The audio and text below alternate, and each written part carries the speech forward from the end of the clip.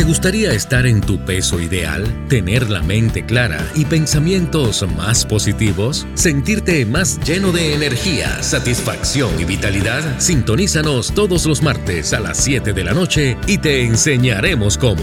Nutrición, salud y vida. Un programa que te ofrece charlas positivas, consejos nutricionales y guías efectivas que te ayudarán a aclarar tu mente, a crear nuevos hábitos y a vivir un estilo de vida consciente, dinámico y excepcional. Recuerda, la solución está en ti. Nutrición, salud y vida por Buena Vibra Radio. Hola, bienvenidos de vuelta a otro programa de Nutrición, Salud y Vida por aquí por tu emisora Buena Vibra Radio. Te acordamos que el propósito de este programa de Nutrición, Salud y Vida es compartir contigo conocimientos básicos de nuestro funcionamiento interior a todos sus niveles físico, mental y emocional. En este programa vas a escuchar información, datos y recomendaciones que esperamos te ayuden a crear más conciencia de cómo funciona tu cuerpo, el impacto de tus pensamientos y cómo crear mejores hábitos que te ayuden a mantener una salud más balanceada, una mente más clara y vivir una vida con mayor conexión con tu naturaleza. Y en el programa de hoy vamos a hablar de un tema muy importante, que es el tema del azúcar.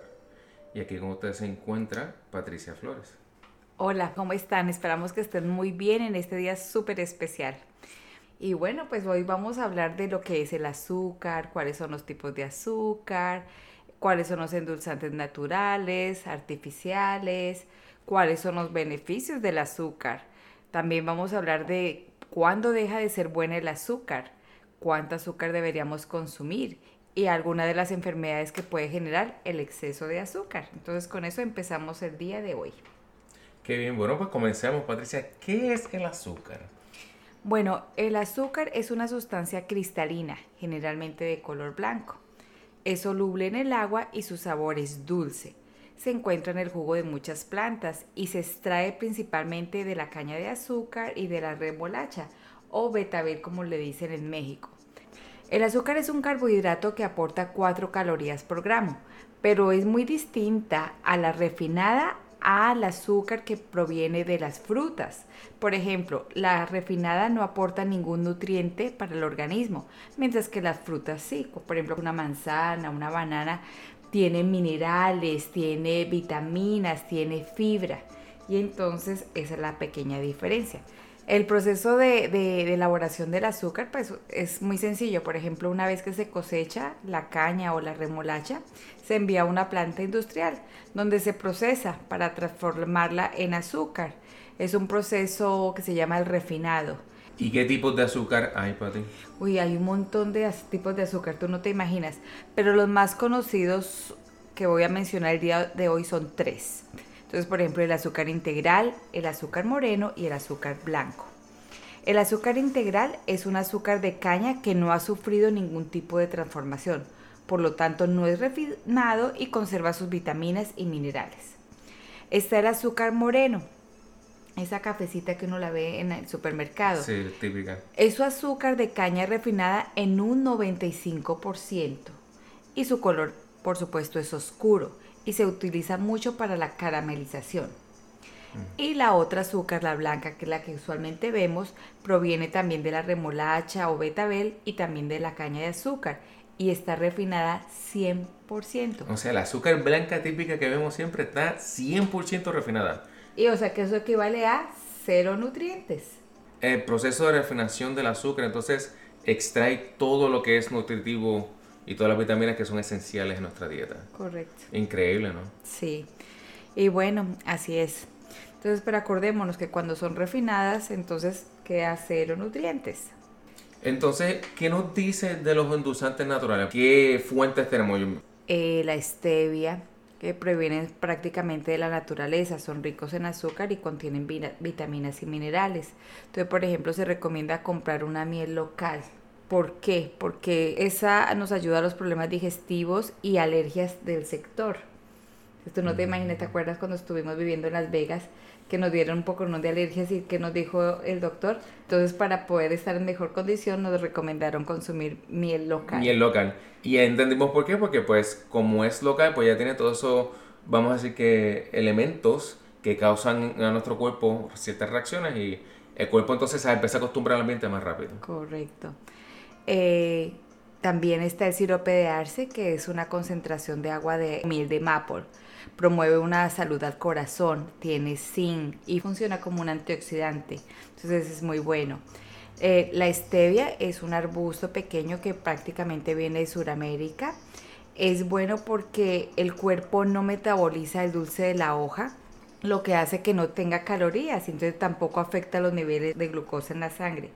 Es importante que cuando tú compres la stevia que sea orgánica, ¿ok? Porque tiene más propiedades, tiene menos tóxicos que la regular. También otro endulzante natural encontramos el sirope de agave, que es un néctar extraído del agave y es una planta mexicana. También hay otro que se llama el xilitol, que es un compuesto que pertenece a los alcoholes del azúcar. Estabiliza la insulina y los niveles hormonales. Acordémonos que son endulzantes naturales. También otro que utilizamos mucho en Colombia y también en México y en otros países es la panela o el piloncillo. Es un tipo de azúcar sin ningún tipo de refinación. Es un endulzante muy potente porque se obtiene al evaporar los jugos de la caña de azúcar. Y ese es muy bueno, entonces eso lo utiliza uno en Colombia para endulzar las cositas. Entonces es súper saludable, hay postres, el agua de panela con limón, por ejemplo, cuando tú tienes gripa, tú coges un trocito de la panela, le echas agua, la pones a hervir y luego la sirves con un limoncito y eso te refresca, te da energía y te da nutrientes. Claro que no hay que abusar de la panela porque es azúcar. Es mucho azúcar, sí. Entonces, vamos a hablar ahora de un tema que tiende a ser algo controversial, que son los endulzantes artificiales. Porque muchas personas que dicen, este es bueno o este te hace daño o te hace ciertas cosas cuando tiene ciertos ingredientes. ¿Qué nos dices de los endulzantes artificiales? Bueno, los endulzantes artificiales son sustancias que se utilizan en lugar de los endulzantes con azúcar. También se pueden denominar como sustitutos del azúcar y no son nutritivos. La diferencia es que se procesan químicamente. Entonces tienen aspartamo, tienen sucralosa, tienen sacarina y truvia, que es un extracto obtenido de la planta de stevia, que no es lo mismo que el stevia. Entonces acordémonos que esto se procesa químicamente. Entonces, ¿qué significa? Que no es natural, no es bueno para nuestro cuerpo. Y por eso hay muchos estudios que han demostrado que estos endulcorantes artificiales producen cáncer y otro tipo de enfermedades. Entonces, por eso es importante que cuando tú vas a endulzar las cosas lo hagas con productos naturales, endulzantes naturales, como mencionamos la piel, el sirope de agave, bueno, toda esa la panela, porque es natural. Entonces, como es natural, el cuerpo lo recibe y lo asimila natural sin causar problemas. En cambio, los otros no. Por eso hay que tener mucho cuidado con esto. Bueno, entonces, ¿cuáles son los beneficios del azúcar? Bueno, hay varios beneficios del azúcar. Entonces, por ejemplo, alimenta el cerebro, es vital para el hígado, ayuda a las proteínas, nos da energía. Es relajante natural porque tiene efectos tranquilizantes, te calma la ansiedad y te endulza el sueño. Por eso muchas veces te recomiendan a ti que cuando no puedes dormir, en un vasito de agua tibia le echas un poquito de miel y manzanilla y tú te vas a dormir tranquilo. También ayuda a las proteínas porque beneficia el proceso de asimilación de proteínas en nuestro organismo. Y por supuesto que nos da energía, porque al asimilarse como glucosa proporciona vitalidad y combustible al cuerpo. Así que tiene muchos beneficios el azúcar. Hemos hablado entonces del beneficio del azúcar, pero ¿qué nos dices de las cosas no tan beneficiosas? ¿Por qué el azúcar puede ser dañina para nosotros? Bueno, el azúcar deja de ser bueno cuando abusamos del consumo de ella. La causa de este cambio de perspectiva son los efectos dañinos que el azúcar tiene en nuestro organismo, ya que cuando tú consumes mucha azúcar procesada, refinada, aparecen las enfermedades, aparecen un tipo de cosas que no son buenas para ti, porque el mismo cuerpo lo está rechazando. Y es cuando nosotros no somos conscientes de eso y le seguimos metiendo azúcar y azúcar y azúcar y el cuerpo lo rechaza y dice, ¿sabes qué? Te voy a dar esta enfermedad para que me diga no más consumo de azúcar, por decir algo. A veces estoy exagerando, pero es una manera de que el mismo cuerpo nos está avisando. Entonces, ¿qué nos recomiendas que tengamos en mente cuando estamos pensando que cuánta cantidad de azúcar estamos consumiendo? Mira, la Organización Mundial de la Salud recomienda que un adulto normal debería consumir un 5% de sus calorías diarias provenientes del azúcar. ¿Pero qué quiere decir esto? En otras palabras, recomiendan que tú debes consumir 25 gramos de azúcar o un total diario de 6 cucharaditas.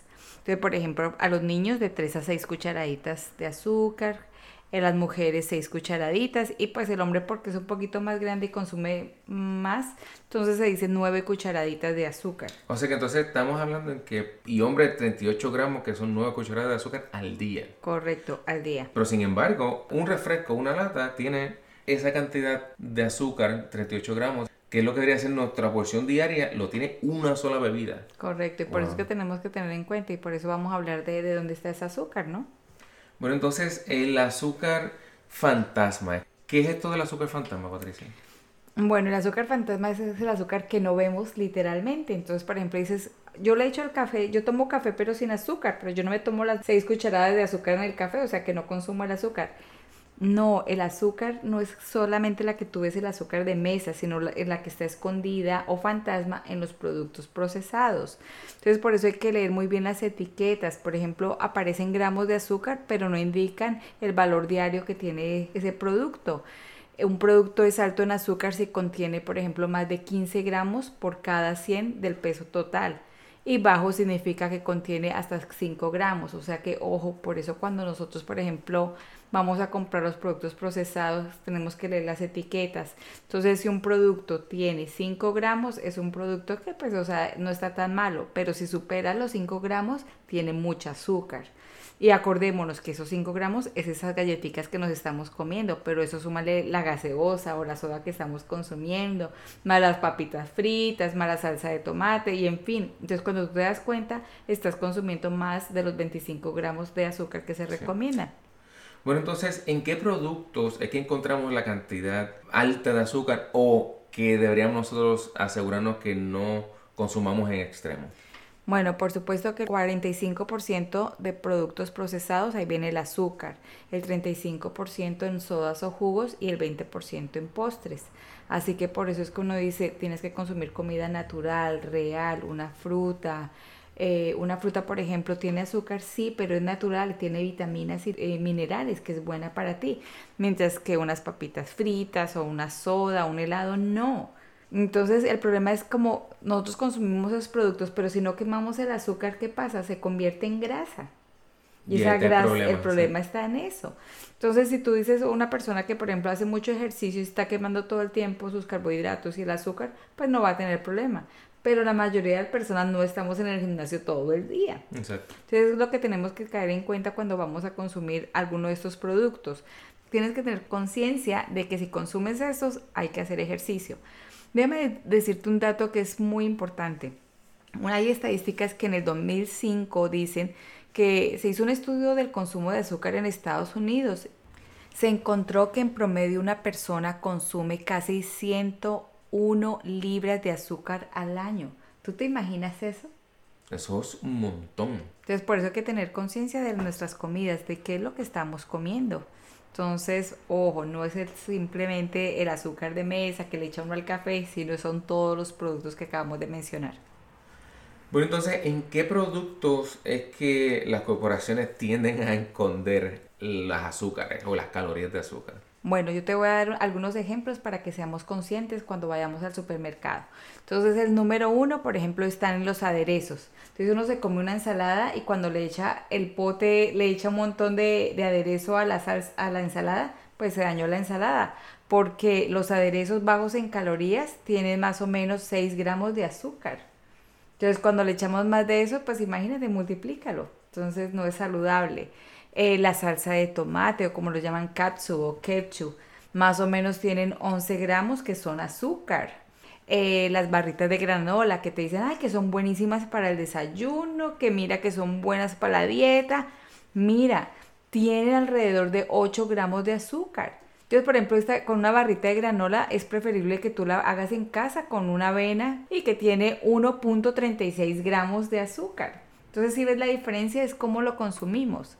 Las hojuelas de maíz, por supuesto, ay, que para el desayuno que... Lo típico, el cornflake, sí.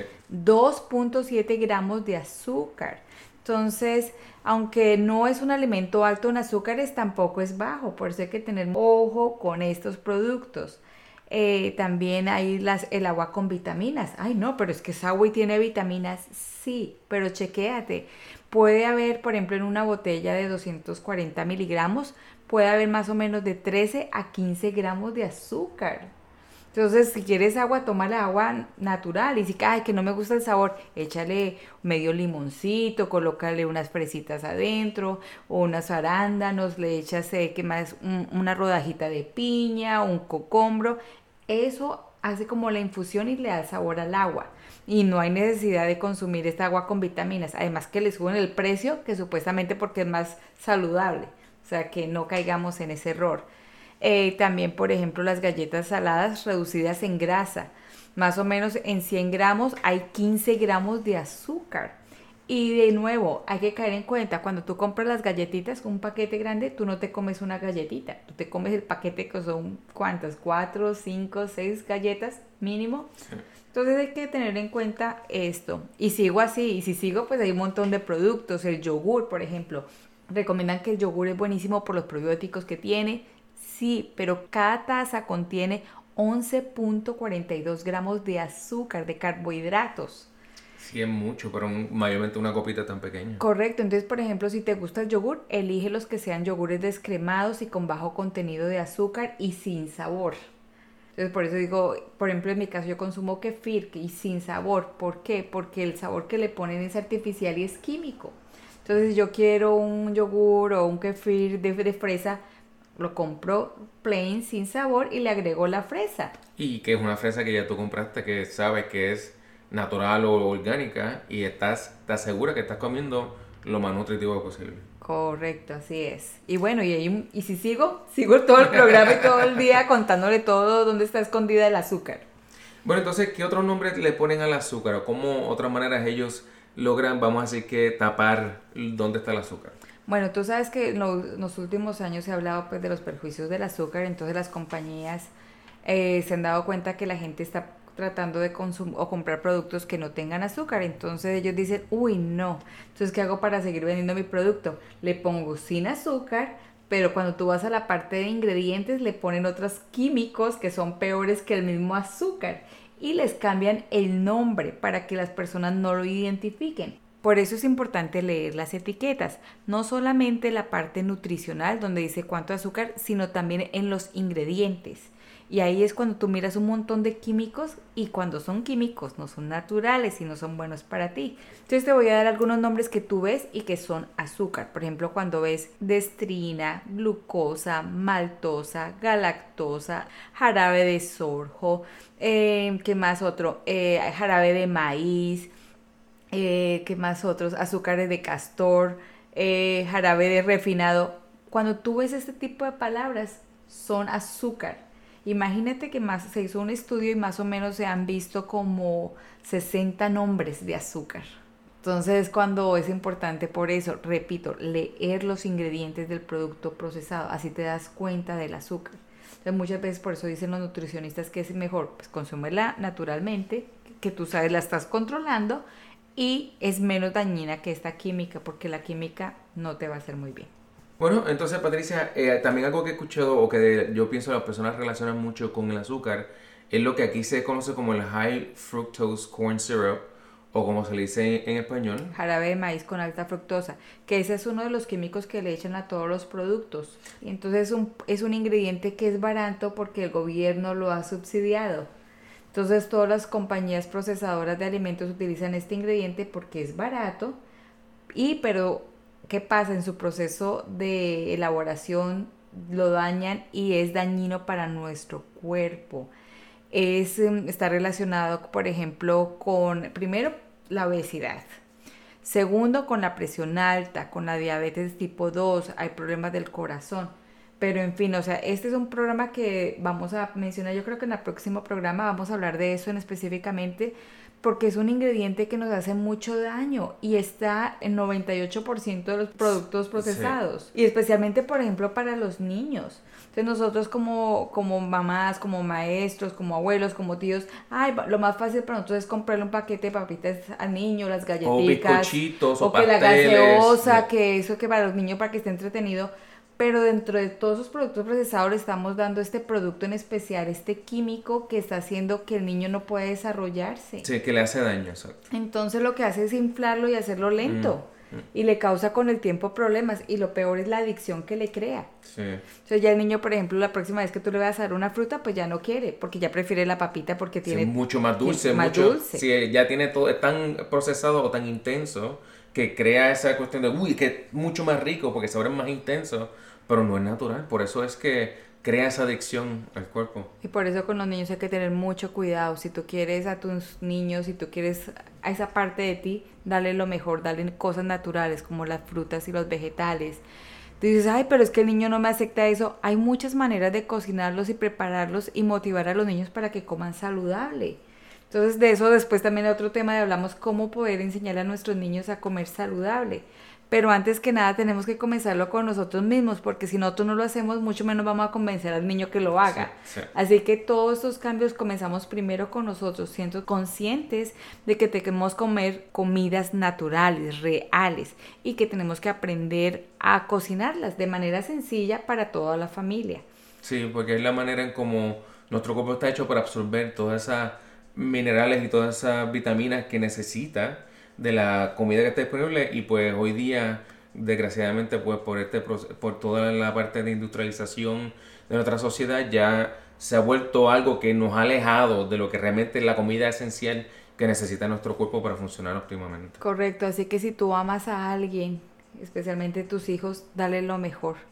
No le crees esa adicción que después cuando estén adultos o se van a tener problemas. Entonces, por eso desde pequeñitos disminuye las idas a las comidas, restaurantes de comida rápida, a darle los postres, o sea, sodas, gaseosas, esos jugos llenos de azúcar, porque ya después cuando son adultos ya crean esa adicción y es difícil quitar esa adicción. Sí. Entonces, por eso, ojo con nuestros niños. De verdad que los invito a que seamos conscientes de ellos, porque son muy vulnerables y están expuestos a los peligros, y empezando con la comida. Tienes toda la razón, Patricia. La verdad que yo creo que es un tema muy importante y pues pienso que sería tremendo tema para expandir en uno de otros próximos programas. Bueno, entonces, Patricia, cuéntanos entonces cuáles son las consecuencias principales en nuestro cuerpo de cuando consumimos exceso de azúcar. Acordémonos que el azúcar en grandes cantidades es tóxico para el cuerpo. A eso adiciónale el sedentarismo. Entonces esto es igual a problemas de salud. Entonces comes mucho azúcar, no haces ejercicio, pues vas a enfermarte. Así de sencillo. Pero ¿cuáles son esas enfermedades? Yo pienso que además primero la obesidad, y la obesidad te va a generar cáncer, hay problemas con el corazón, la diabetes, por supuesto, la presión alta, el colesterol alto, también van a haber úlceras en el estómago, también va a haber los cálculos biliares, y hasta casos se ha mostrado que se produce la esterilidad. Entonces, por eso que el exceso de este azúcar pues es un tóxico, y entonces va a ocasionar todas esas enfermedades. Bueno, entonces, Patricia, ¿cómo podemos hacer para disminuir o eliminar nuestra adicción al azúcar? Primero es escuchar nuestro cuerpo. Pienso yo que cuando tú, por ejemplo, comes un helado, analízate cómo te sientes. Todo contento al principio, y después de la hora estás cansado y de pronto no quieres comer otro helado para levantarte la energía. Entonces, primero escucha tu cuerpo, date cuenta cómo reacciones ante la comida.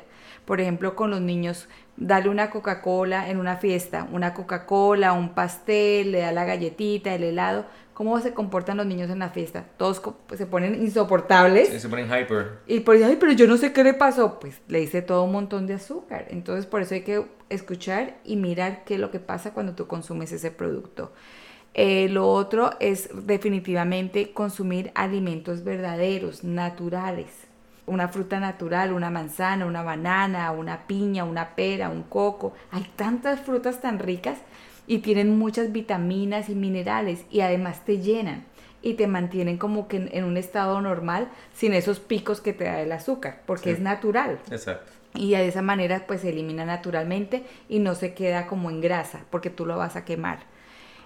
Por eso también otra cosa es importante, Y de nuevo insisto, leer las etiquetas es la clave para saber qué es lo que tú estás comiendo.